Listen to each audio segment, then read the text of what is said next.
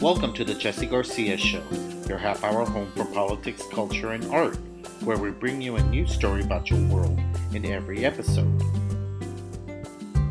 Today's guest is Dave Peña, Executive Director of the National Association of Hispanic Journalists. We'll talk about his organization's work here and abroad that supports the professional development of future and current journalists. Plus, we'll talk about the top 10 stories of 2022. Thank you for following the Jesse Garcia Show on Twitter, Facebook, and Instagram. For more information about the podcast, visit jessegarciashow.com. I want to welcome to the show a very good friend of mine that I've known for almost, God, how long has it been, David? Almost like 15 years, maybe? I think most than that, I'd say post Stonewall, but not Stonewall. The event actually, The Stonewall Obama, Democrats in Texas. the Stonewall Democrats. We met at the week before the Democratic convention that basically launched Obama into the stratosphere when he became the Democratic nominee.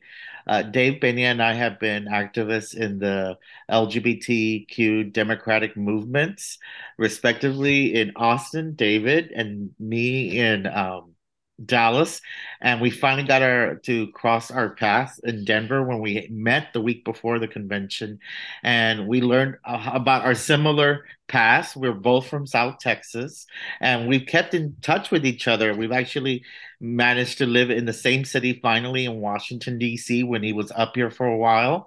And now he is the executive director of the National Association of Hispanic Journalists, and he's our guest today. Welcome to the show, David. Gracias, Jesse. Good to be here. I am so happy to have you here, and I'm so honored that someone from the Rio Grande Valley is heading this important organization, the NHHJ. And before we get started, I want folks to learn a little bit about yourself.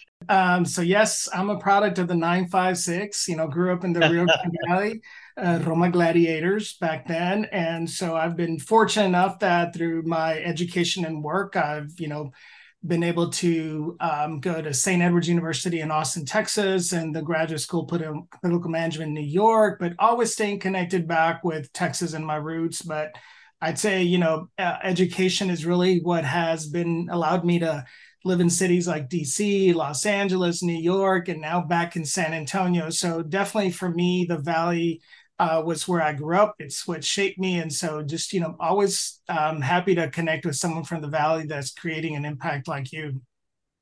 So how did you end up at the National Association of Hispanic Journalists? So pretty much, I've spent the better part of 25 years of my career in the nonprofit association management area. And so I've been executive director of the Hispanic Dental Association. So, helping increase the number of Latinos going into the dental profession, entrepreneurs, business, and now journalism. And so how I ended up in this role was a friend of mine from Washington, D.C., Marianne Horta, called me and she's like, you should apply for this job. And so I, at first I said no. And then she called me again and, shared about the opportunity. And it was also what was going on politically, where our then president was attacking, journalists in the media. And I just, felt that I could make a difference as I had another association. So I applied for the job, and it was a 4-month interview process, but here I am, happy to be in another leadership role with the Latino organization where I can create pathways for Latinos. So the National Association is linked up with how many members? So we have a little over 4,000 members across, or we have the members, which we didn't realize because of the current situation with regard to how people are virtually working around the world. So we've always known that we're growing and we have over 4,000 members. What we didn't realize is we have over 20 members in over 22 countries around the world. So amazing. That's been quite a surprise, because now people, whether they're correspondents or, because of COVID spread around the world, we've been fortunate that now we have a presence, that big of a presence. And we also have in the US 25 student chapters at colleges and universities, 25 professional chapters in major cities across the country. So we definitely have a great footprint. And this past year, we also expanded our programming into Puerto Rico, the Dominican Republic, and Mexico City. Excellent. So it's not only just American based, but now you're crossing the border and linking up with other country.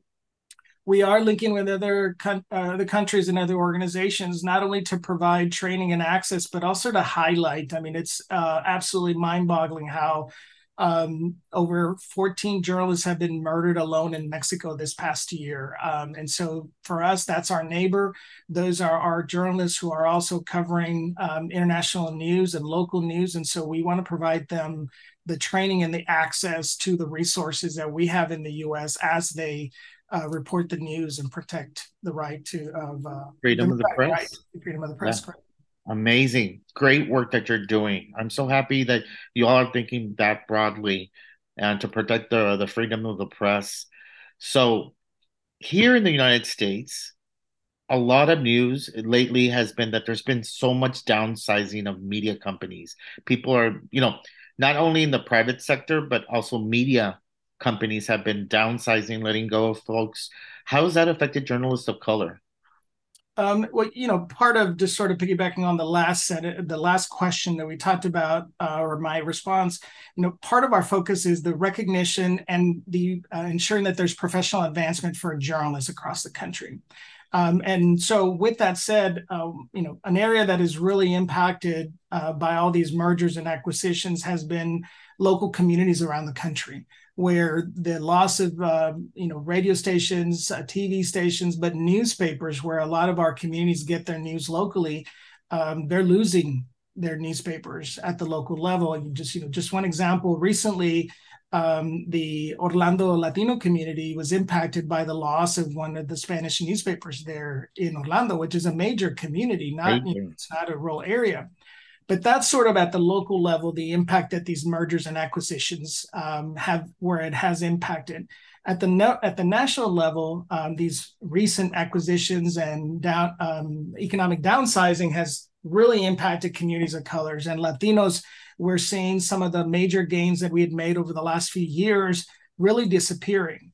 But I do want to sort of emphasize that the biggest impact and why we feel that we're being impacted is that we haven't really had a lot of gains with Latinos at the executive level, C-suites, the people that are actually making the decisions when these mergers and downsizes Correct. happen. Correct. So we're losing a lot of Latinos because there are not Latino voices at that table when those decisions are being made.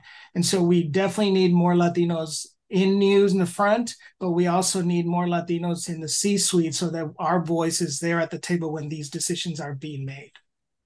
So, how can folks become members of the National Association of Hispanic Journalists? So, part of that is like I mentioned earlier about how we have the 25, student chapters around the country and the 25 professional chapters at major cities. So those, one opportunity at the local level for individuals to get involved. At the national level, they can visit our website at www.nhj.org and take a look at what the work that we're doing and the sort of the opportunities there for journalists, for supporters that are supporting the journalists across the country and individuals who work within the media communications and journalism field to be members. So, visit our website or contact any of our local leaders or university leaders to join and support NHJ. You heard it here, folks. The National Association for Hispanic Journalists is ready for your membership, and they're enrolling all types of media professionals, correct, Dave? Yeah, they can be in radio, in broadcast. They can be in print, multimedia, podcasters. Everybody is able to join and support and be part of our organization and support Latino journalists. And you all link up with other communities of color. I saw that you all had a recent convention where all three, the Asian and African American, correct? Correct. We do partner with our communities of color that are in journalism, such as the National Black Journalists Association, the National Gay Lesbian Journalists Association, AAJA, and other journalism organizations. We partner together on different projects, different events, and support each other whenever there is a decision of the major media companies at the national level that we need to, say something and state, our support, or just to say something whenever our community and our journalists are impacted. Thank you, Dave, for all you do to ensure the freedom of the press and ensuring equal access to these very important positions in our democracy. I'm thankful for our friendship, and what better way to close out 2022 but with Dave Peña, an amazing media professional who loves to talk about politics, culture, and art from a Latino LGBTQ point of view. Now, 2022 has been a year full of important stories, and I've compiled the top 10 stories as of the second week of December when this show was recorded. So if something happens in the next 2 weeks, my apologies for not including it. Here are the top 10 stories of 2022, starting off with number 10, the release of Brittany Griner from a Russian prison. It is amazing that in the middle of a Russian war, where Russian and American relations are at their lowest point, and so much is going on in the international scene, that somehow the U.S. and Joe Biden managed to get Brittany Griner home. It should be a moment that we should all be cheering, but there are many people in the United States that are upset that Brittany came home and another hostage, Paul Whelan, still remains in custody. Now, for some background, the negotiations that have been going on for several months included Paul, but Russia decided on Brittany alone. What's your take, Dave? I think it great news for America.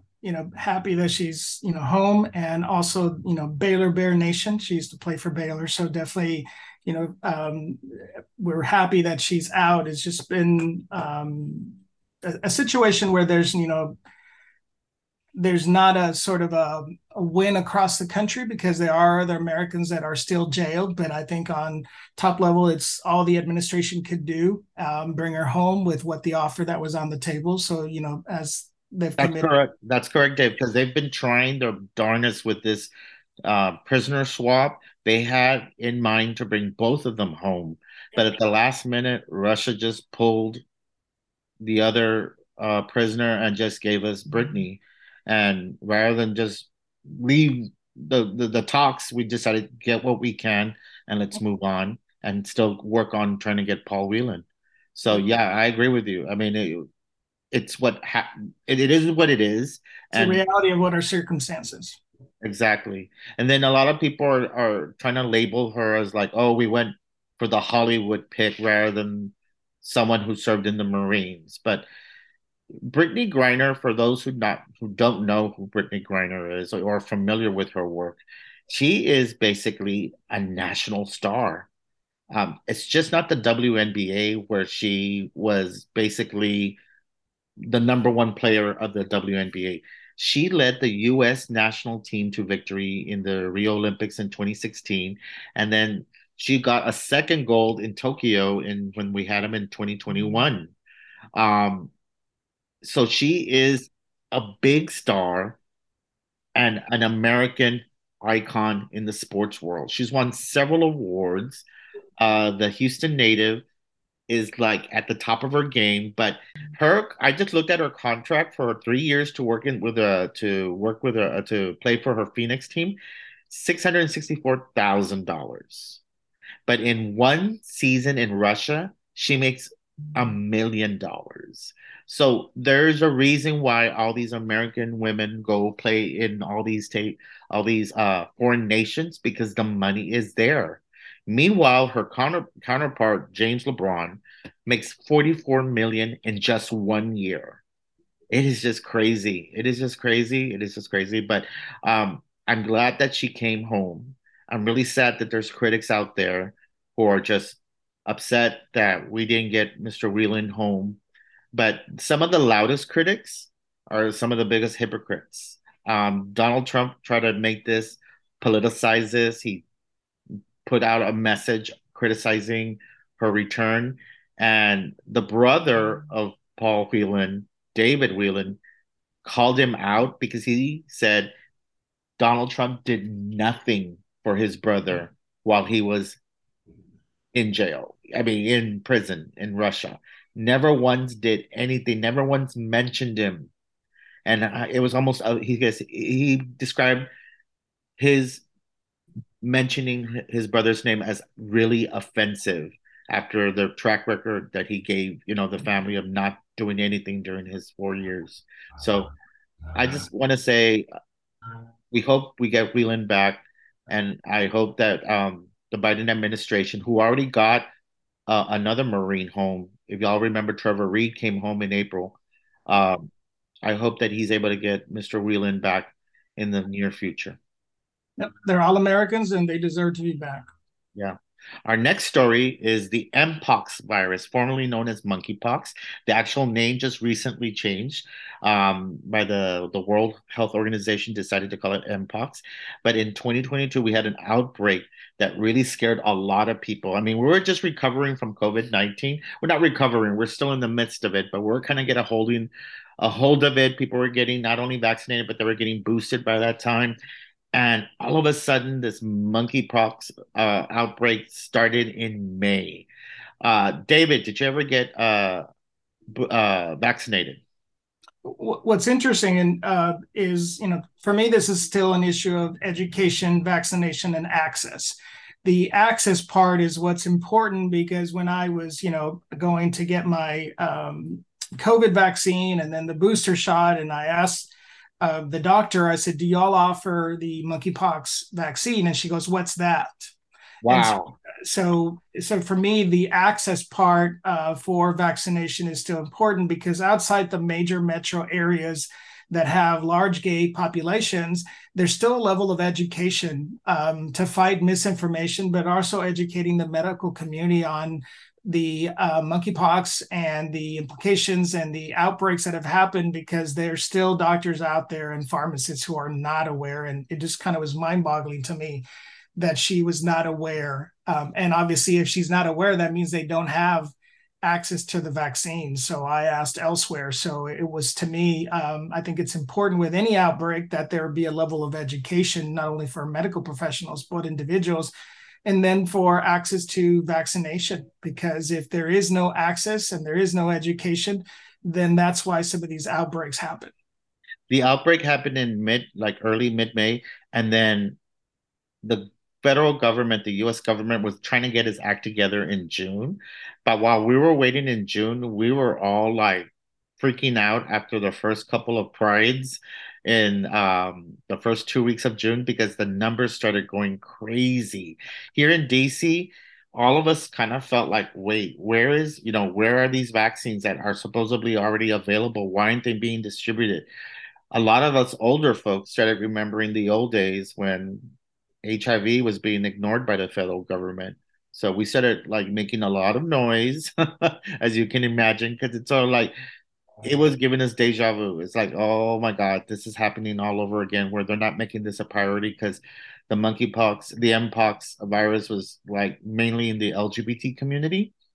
And but what I really love is that the community sort of like made it a priority. Let's get vaccinated. Once this thing is available, we need to get vaccinated. I remember going to go stand in line at the clinic. We all registered. We got called in.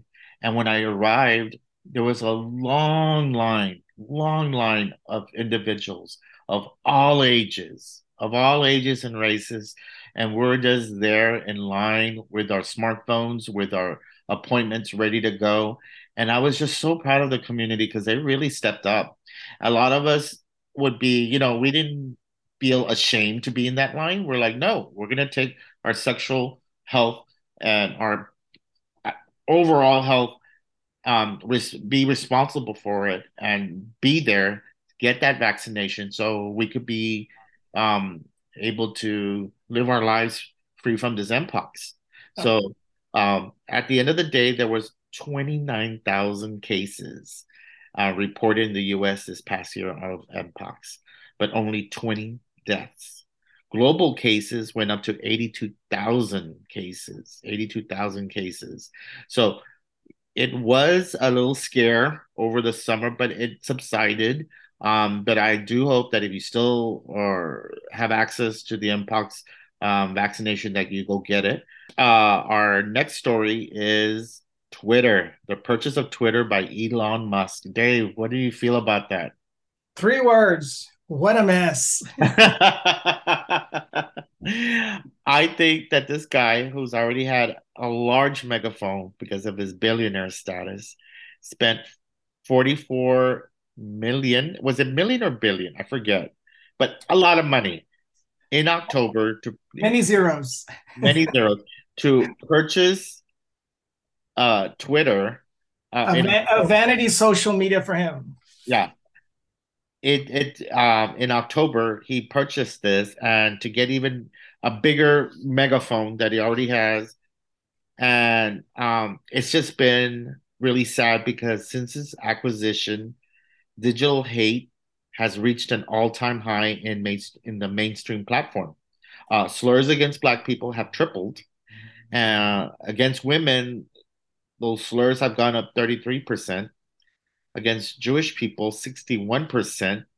Gays, 58%. So it's sort of like he came onto the scene, and it's almost like it kind of made a very important tool um, just go downhill. I think for us, what's important is that we continue to communicate, engage with the public, and having our journalists report. And Twitter is a great resource for us to communicate access, but we continue to monitor the situation because there's quite a bit of concern of how Twitter is being run and how we don't know what's going to happen. So it is important for us as an association to continue to monitor it before we make any decisions. Next, we have the death of Queen Elizabeth. She died in October, living 96 years and reigning England for 70 years. I thought it was just a lot of coverage. I mean, I was not a big fan of the royal family, but I know the historical significance of it. How did you see that, Dave? I think it's someone best described it as the end of an imperial generation. So it was in a generation that grew up thinking and for all intents and purposes functioning as sort of an imperial reign of the queen. And so that's an end of a generation. And everybody's hopeful that fingers crossed that King Charles, there will be some changes. But as I recently watched some of the documentary on Harry and Meghan, I'm not much hopeful that things are going to change because Charles grew up in a generation that the Queen lived under, and so it's hard to kind of make that kind of change, from a generation, but also from a family that has lived under the benefits of being an imperial generation. And so I think that yes, the coverage was excessive. I mean, it was like every channel, it was like she died, she's going to be buried, she's going to be seen, she's going to be remembered. It's like as Americans, we're not under the Queen, why are we having as much coverage? But I think the reports, on balance, there was some great conversations about race, about wealth and the impact. So we're Of hopeful that colonization, yeah. the colonization and so hopefully it's a transition not only of a generation but also of sort of the mindset of the British Crown. Yeah, I think what a lot of Americans are fascinated by is the fact that remember when she came of age as queen, she was only 25 years old, and it was 1952. Yep. So a lot of American women did not even have the type of power that they have now. So to see a woman take over a whole nation at a time when women didn't even have the right to have credit cards back in 52, you know, and the queen was going to inherit 500 million in assets and crowns and jewels and land. So it came sort of like the one positive thing I gotta say is that it kind of gave people the right to see a woman in power, and she held on to that power, and she tried to be as graceful as possible, following all the etiquette all her life, making sure that everything was done as it was supposed to be done by their rules. So I give her credit on that of trying to have a somewhat structured household for like 7 decades. Her children messed that up, but I gotta say that at least she gave us sort of like the image of what it's like to have a woman leader. The next one was another historic woman that made the news, the historic appointment of Supreme Court Justice Ketanji Brown Jackson. Now, this was such a joy to watch because one, she is a native of Washington, D.C. She was 52 years old, and she was nominated to the Supreme Court by President Joe Biden on February 25th. And she was confirmed by the U.S. Senate on April 7th and sworn in to office on June 30th. And boy, was that a historic moment, but it's also sad that there was such a confirmation nastiness. They try to not be nasty, but there were still some moments where you're just thinking, okay, that was not called for, you know? But of course, people are going to be, from the Republican side, are going to be just as partisan as can be. And they didn't appreciate the fact that this was a historic appointment. Yeah, one word, finally, it's Finally, yeah. a much needed voice and perspective on the Supreme Court. I think if you haven't had a chance recently to listen to some of the audio that the Supreme Court provides, it really brings full circle why she was needed at the court. The life lived experience that she brings to the court, but also just being a voice for women, for African American women, for communities of color, and her questions that she brings to the table were much needed, and I think it balances out the tilt that the court was going towards. So, yes, a very proud moment for communities of color, much needed voice. But I encourage individuals that haven't had a chance to hear some of the oral arguments of recent cases that have come before the Supreme Court. You can see why she was needed, and you can see how her lived experience informs her judicial temperament. So finally, that's all I can say. Yeah. Yeah, President Biden, it's definitely one of his high points. Appointed more judges to the federal court at this stage in his tenure than any other president since John F. Kennedy, and his appointees have included record number of women and racial and ethnic minorities. So good for Joe. But bad for Joe is our next story. That on number 5, inflation and high gas prices. Oh my God, we all felt them. That's all we ever talked about during the summer. Those damn gas prices. I don't drive a car. I used to drive a truck. And during the last gas crisis that we had, I remember just being like, oh my God, this is eating up my budget. So I could only imagine what folks were going through this summer. And I was just so happy that I was dependent on the rail getting around in Metro. But man, did that hurt. And you're in Texas. How Yeah. much did you pay in gas? One of the things about being in Texas is that we drive everywhere. Exactly. As they say, everything in Texas is big, and everything that's big in Texas needs a lot of gas. So, but also, I think a lot of the conversation centered around, we were on a roller coaster of manipulation, whether it was manipulation on, the gas prices and who's to blame, whether it's state regulation. If you ask some people, it's the gas companies, it's the oil companies, it's federal regulation, it's the Biden administration. But I think overall, as a nation, it's just something we haven't addressed. We get concerned whenever the gas prices go up.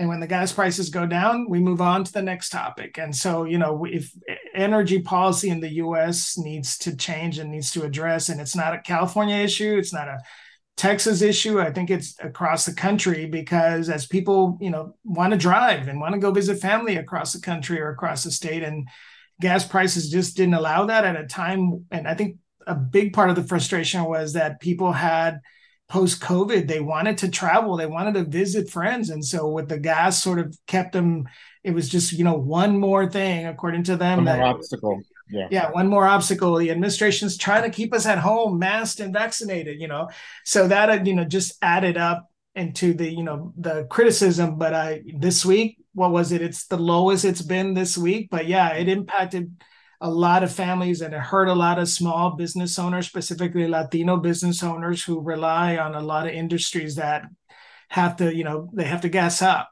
And so that was also quite an impact on the communities of color and Latino communities. But yeah, in Texas, gas was the topic of conversation, why people were frustrated. Californians ended up paying on June 16th, the week of June 16th, $6.43 per gallon. I saw in DC as high as $4.43, but man, $6 plus. I was just I was just when I saw that statistic, it just jumped at my face. And it really, really hurt the president, even though the oil companies make record profits. I'm just sort of like, how does that not like lead off every story that these big old oil conglomerates are raking in profits? I'm And just I, sort and of like, I, sorry for interrupting. There was like, I was in California, and one of the statistics that I heard, which was kind of like that actually makes sense, is that over the years, um, mom and pop gasoline stations have disappeared. So whenever, one can only wonder if, price gouging or price fixing, at the time when the gas prices go up, if, if there's no competition, there's only a few people who control what the gas prices are. So yeah, on balance, it may be some state regulation and maybe some federal regulation, but the disparity between what people pay in California and what people pay in other states, one has to look on balance on who controls the refineries and who controls mom and pop shops, because that's how prices are set. yeah. The one that definitely, along with American families, President Biden took a hit. His approvals have been as low as 31 to 46 most recently. He's recovering. His highest was 57 when he first started in 2021 January, but it never went above 46 this year. And this he took it in the chin. Uh the next story is going to be a really sad one, especially because you and I are from this region, South Texas. The Robb Elementary shooting. Um, very, very, very horrible situation that to this day I'm still angry. I am still angry of how everything turned out. So let's revisit. An 18-year-old went into a school, elementary school, shot 19 students and two teachers in the small town of Uvalde on May 24th. This kid had no experience with firearms prior to his rampage. He targeted an elementary school, according to the Texas Tribune, that had an active shooter policy already. They had already been trained, and they deemed adequate in running that practice of getting into safety and notifying the authorities. But it also had a long history of propping doors open. And no one that was called that day was able to stop the gunman from carrying out the deadliest school shooting in Texas history. They blame it on systemic failures and poor making by nearly everyone involved who was in positions of power. And we're talking about 376 law enforcement officers that were on site, different agencies, 376. And they basically waited out until he shot everyone in that room that he was barricaded in.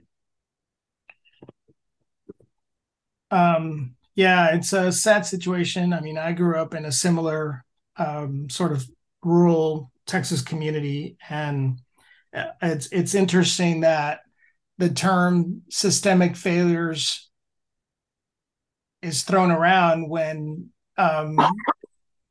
there's been systemic failures at the state level, and and Yes. and those are not addressed. And I think what I want to reiterate to everybody is this can still happen in your community.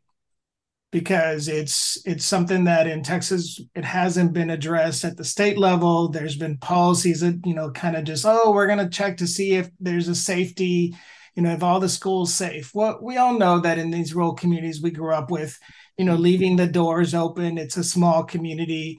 It's part of the daily livelihood. But just saying that there's a problem and not providing the adequate funding, not providing funding for other resources that may be needed, addressing issues of safety, bullying, mental health. Everything should be on the table, and it's not. And so when people mention systemic failures, it's not just at the local level and what happened that day. The systemic failures are at the state level. Yeah, the only thing that Governor Abbott has banned is TikTok most recently, but he hasn't gone after AR-15s. He hasn't figured out ways to provide more safety to communities that are going through this gun violence situation. Um, it just got me so angry because a lot of information got released after the election, where we see that the police chief, the person that was supposed to be responsible that day, was just walking in and out of the building, waiting for other agencies to show up when he was the one that was in charge. He wasn't the one that, and we provide so much money to arm law enforcement, especially in Texas, Yeah. where it's a And very it's in South Texas, and there's already a militarization of the border area. And yet, systemically, I mean, where was law enforcement? yeah. It's You know, almost we trust the law enforcement, we support the law enforcement, we give them all the money that we can, but brown children were still murdered that day. yep. Brown children.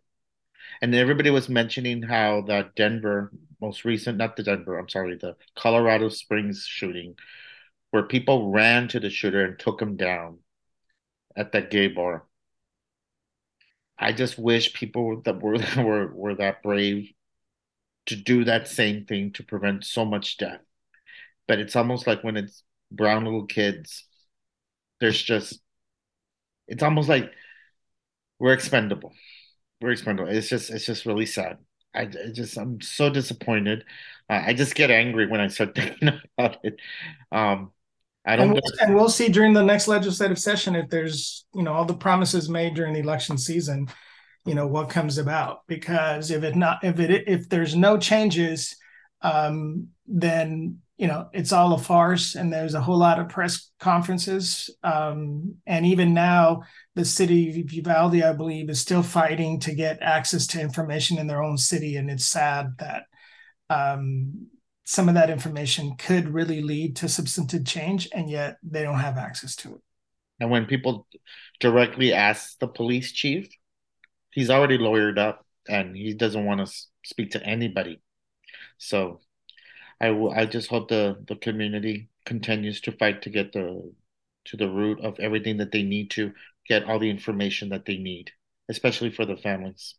Yep. The next story was one that we just did not see coming. It was supposed to be the red wave. Biden was in a very weak position. We just talked about how inflation and foreign affairs were kind of like bringing his administration into crisis mode, but somehow the Democrats held off a red wave during the midterms of 2022 and it surprised so many people. Dave, how did you see that day coming? I want to say, coalitions, right message, and the Latino voters, because there were areas that, especially, you and I are both from South Texas, and there's like, oh, there's a Republican wave in South Texas. There's a Republican wave in South Texas. And, I was a candidate down in South Texas in that specific county that, supposedly the red wave was. And it's just laughable to me that, yes, there's a lack of party commitment to those areas of Texas. It's sort of like, oh, it's always Democrat, it's always going to vote.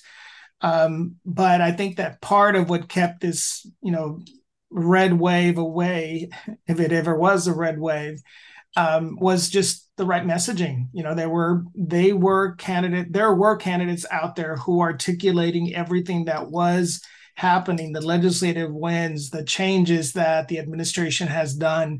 And so it was about right message. It was always, also about coalitions, right and left working together. Yeah, there's a few examples where, the right and left didn't work together, and the result is what we saw. But I think as a whole, the fact that the wave became a trickle has to do a lot with the message. And if people are out there articulating the importance of, Roe versus Wade as a healthcare issue and kitchen table issues on how the economy is doing and how the challenges that the administration has had to face and overcome, people, took a look at the candidates and they felt that there was a message there that they resonated with them, and they voted in that way. Because in many ways, there is a party that doesn't have a message, doesn't have a platform, and if it's just on fear, I think people are starting to see that, that record's run its course. Yes, Biden. A lot of people were like, "Where's his message? Where's his message?" He was giving the message that went through: reject extremism and save our democracy. You know, voters mostly rejected extremist Republican candidates that were backed by Donald Trump in almost every prominent election that had a election denying Secretary of State candidate. Those are the very important positions. The Secretary of States run the elections in all these states, and having people that were ready to throw out election 2020, if they had that power, we don't need a person like that. And I think that's what scared people, because people like democracy is the only form of government we've ever known and we enjoy, and we like the fact that we have a representative uh, form of government, and they want to keep it. And they saw what was going to happen if the other side had certain people in power, and they rejected them all. Another thing that was rejected across the nation, there was abortion referendums on the ballot in 6 states, and all the abortion rights sides won decisively. Another thing that was wonderful about this election is that 430 LGBTQ candidates won their elections at all levels of government. And then a record number of Latinos are headed to Congress, 45. Yep. Uh, Even though it's we're still undercount, Hispanics make up 19% of the U.S. population, but we only make up 9% of the House members and 6% of the senators.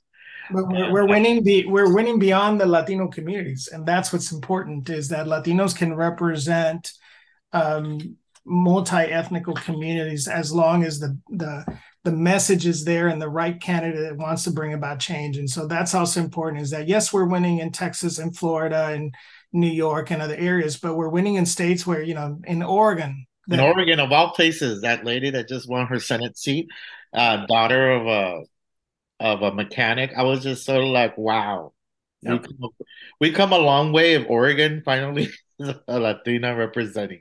So happy for her. And a lot of firsts throughout the nation on LGBT candidates, Native Americans, African Americans, a lot of a more diverse ele and elected and officials younger too. and younger. Oh my God, so many young candidates.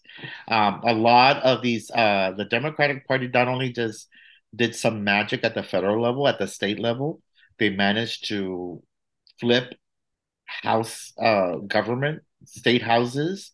They got trifectas for the first time in Massachusetts, Maryland, Minnesota, Michigan. I mean, these are states that were trending. Um, well, Michigan, for one, was trending red, but now it's gone solidly Democrat.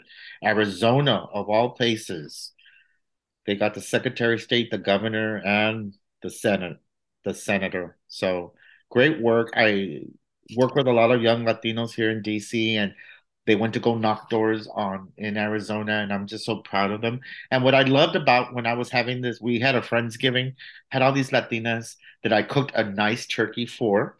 We had a Friendsgiving. I was able to cook a turkey for them, and all these Latinas were talking about their stories about knocking and trying to get votes out for Mark Kelly.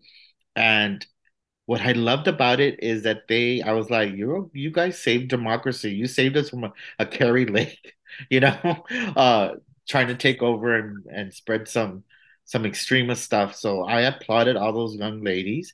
And what I loved about it is they were all in their 20s, Latinas. And I'm thinking, 20 years ago, they would have told you, like, maybe politics is not for you, or maybe, uh, they would have been regulated to a lesser role in politics. But here they are at the beginning of their careers. They just came off a campaign win, and now they're in all these important careers here in DC. And I'm just so proud of them. And they just look like they're like my baby cousins. And I'm like, oh my God, y'all are so young and the future's ahead of you and you just saved democracy. I just think the world of them. And I love Wasn't it? that Latinos are getting involved. Wasn't it just like what was it 20 years ago that we were doing book caravans into when Arizona was banning Latino books and all that stuff? So I mean, Yeah. the fact that the state has transitioned or is transitioning is a generational issue, and I think it's a time for where Latinos are being not only active and showcasing, but also having a true impact in politically and how that state is changing. Yeah. It's no longer just a retiree state. No. One of the reasons why we had this amazing turn of events of an election that I just couldn't go to sleep that whole week because elections are no longer decided on Tuesday night. They go on, and it was like a Netflix binge watch marathon that I was going through. I was just glued to CNN Tuesday night, Wednesday night, Thursday night because it looked like the House was going to remain in Democratic hands, and I couldn't stop watching. Oh my God! But a lot of the reasons why we had an election like this was because of the Roe v. Wade, our second story, Roe v. Wade being overturned. On Friday, June 24th, the U.S. Supreme Court overturned Roe v. Wade, the landmark piece of legislation that made access to an abortion a federal right in the United States. This decision dismantled 50 years of legal protection and paved the way for individual states to curtail or outright ban abortion rights. And some of these states, nine of them, had already had trigger laws waiting for this day, and another dozen are in the process of enacting legislation. Dave, how did you feel when this went down? It was not a surprise, given that, I'd say for 20 years, the goal of overturning Roe versus Wade, both politically and judicially, has been something that the Republican Party have been trying to do and have been setting the foundation for it. So I was not surprised. Disappointed, yes, because I continue to believe that it is a women's healthcare issue, that it is the right, and a woman should have that conversation with her doctor and not a politician. And in Texas, it's unfortunate, but it continues to be a political where politicians are making decisions on what women should do and should not do in their bodies. But I've been sort of involved in politics on and off for over 20 years. And, you could see how it was both on the type of candidates they elected and the type of judges they appointed. And then, then they began to have the Supreme Court when they felt that there was enough judicial pathways to change it, that, once the last two Supreme Court justices were, one was a seat was stolen and the other one was ramrod, fast tracked, that this was the ultimate goal. And I think that there are a lot of other issues that are still in peril. But yeah, I was not surprised because of what I knew that was sort of how they were setting the pathway. I was hopeful that there was still, higher conversations would prevail. But I think this is what also has led to a lot of women running for office, has led for personal and family conversations. And even in the Latino community, where a lot of people say, oh, they're anti-abortion because it's a very Catholic community. I think in some of the states that the issue was on the ballot showed that the Latino community is not monolith and that the Latino community is not as solidly conservative on some issues. When it comes to protecting the rights of, our mothers, our sisters, our aunts, that's really what is important. And people, the more the information and education will realize that this is a women's healthcare issue. Yeah, let's talk about some statistics. The only alternative to abortion is childbirth, which has a 14 times higher risk of death than abortion. Almost 75% of US abortion patients live at or below 250% of the federal poverty level. And more than 50% of abortion patients are women of color, and 60% of all patients have already had children. So, a women's issue that affects them immediately with their own health while they're giving birth, and 18 years plus once the child is born, and they have to deal with raising that child, feeding that child, and caring for that child. So, when the decision was leaked in May, it's just sort of my stomach just kind of like, wow, they're going after something that's been a law for like 5 decades. And I got that same gut feeling when Hillary lost in 2016. When she lost, I knew that we were going to lose the Supreme Court because it was just sort of like it was the writing on the wall. And Yeah. it's just like it was just one of those feelings when you're just like, oh no, the world is going to be changing, and not for good. And I'm just like, I was just really sad when it leaked and it actually was something that was credible. And within a month, the world changed. Another thing that happened that changed the world uh, was when Russia invades Ukraine. That's the top story that came out early this year. They had been mobilizing throughout 2021. Tanks were rolling at the border. They were saying it was military exercises, but eventually Russia crossed over, and more than 100,000 people on each side of Russia and Ukraine have died um, in this fight. According to the United States, according to estimates by the United States, 14 million Ukrainians have left their home and crossed borders into other cities and countries. The global economy continues to be weakened by the war through significant disruptions in trade of food and fuel, and all of which are contributing to high inflation and a tightening in global financial conditions. Um, the U.S. is linked with this war because it's basically a West versus East situation, an even colder war, in the sense that we have to feed this monster of a war to hold back a Russian aggression. Um, how has this affected the coverage from Hispanic journalists, Dave? Um, First, I'll state that, I can't remember where I read it. Says a threat abroad is a threat at home. So, we cannot just view it as it's happening on, the other side of the world and it's something that doesn't impact us. Um, we've had over the last year a couple of Latino journalists who've been over there covering the news, and and how what they report and how they come back and report is always sort of, we need to be a resource for those journalists, just like we're a resource for journalists here in the U.S. Because they did cover war and what they see. So the impact of mental health and wellness is always something that we continue to connect our journalists and how they cover, and that happens also with journalists who cover every continued mass murder and shooting that we have in the U.S. But I think part of the Russia Ukraine situation is that whether it was Iraq or Syria, they've all been sort of practice runs for Russia of what they can get away with, and how the West reacts to it or does not react to it.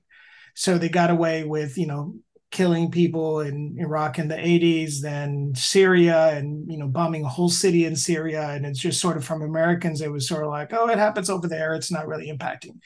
And I think Ukraine was one of the first times, and some of it was what the situation was, COVID and post COVID, and then Ukraine happened, that all of a sudden we're not quite getting some of the things that we need, and it's impacting oil prices, and it's impacting supply chain.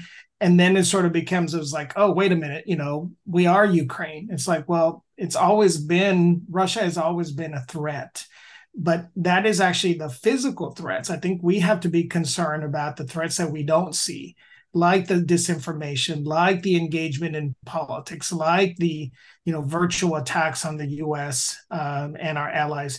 And so that's why it's important that not just because it affects our own home, our physical home, but our homeland. And I think that's more important, is that Russia has shown its true colors. I don't think that anytime soon we're going to get Russians on the west coast of California or Russians in the east coast. But I think that they continue to push the envelope, and Ukraine is one of those test areas where they can say, well, let's say if we cut off grain, what's going to happen? Will they stand up, or they won't say anything? Well, what if we, jail a couple of Americans? Will they react or not? What if we just meddle in a couple of elections, see if they'll, do anything about it, change any laws? Or do we have politicians in the U.S. who will support our efforts and kind of, retweet, like Ted Cruz, misinformation that comes from Russia? And so that's what's important, is that it's not, yes, we stand with Ukraine, and the people of Ukraine continue to need support. Even in a Republican Congress, we need to continue to fund the efforts for Ukraine to remain its own independent country. But we have to be aware that these are sort of like, front door attacks when they're doing a lot more. And there's a saying in Mexico, el que tira la piedra y esconde la mano, that means basically that they throw the rock and hide the hand, to act like they were not the ones that actually threw the rock. So I think that's what's important about this top issue this year, that Russia invades Ukraine. It's that it's a continuation of Russian aggression, but it's also a warning sign for the U.S. and how we act, because they're testing us. They're taking a look at what areas do we, can be undermined, whether it's electric grids, whether it's campaigns, whether it's division among parties. Russia is testing the waters, and they'll continue to do that as long as we don't take a proactive approach in continuing to support Ukraine and continuing our posture of talking to Russia, but at the same time being hard on them, because their aggression is not acceptable. And let's see if the new Congress is up to the challenge. They'll be taking office in early January. The U.S. has already given $68 billion to Ukraine, and the White House has just asked Congress for another $37 billion. So I want to thank you, Dave, for being part of this special show that I host to end out the year. We have the year-end review, and I really appreciate all your wonderful insight and years of knowledge on national and international um, viewpoints that you've given today. I also want to thank you for your work with the Hispanic Journalists Association, the National Association of Hispanic Journalists, the work that you're doing abroad too. It's just some welcome news that y'all are expanding your reach across borders to protect the freedom of the press. I appreciate the time and the opportunity, Jesse. As always, you play a role in keeping the voice out there and speaking for the voiceless and speaking up and showcasing also a lot of the Latino members of our community, whether there be LGBT members or allies, and the work that we're doing in support of the Latino community, because it is important, whether it's the Rio Grande Valley or California or Chicago or New York, that Latinos, we continue to work together, and even intra-party, to, have a seat at the table, but be a voice for our community more and more as those voices are disappearing, whether it's, radio stations disappearing or newspapers disappearing. You play a role with this podcast in informing the public, sharing information, but also engaging with diverse voices. So I thank you also, and hope for the best for 2023. Thank you, David.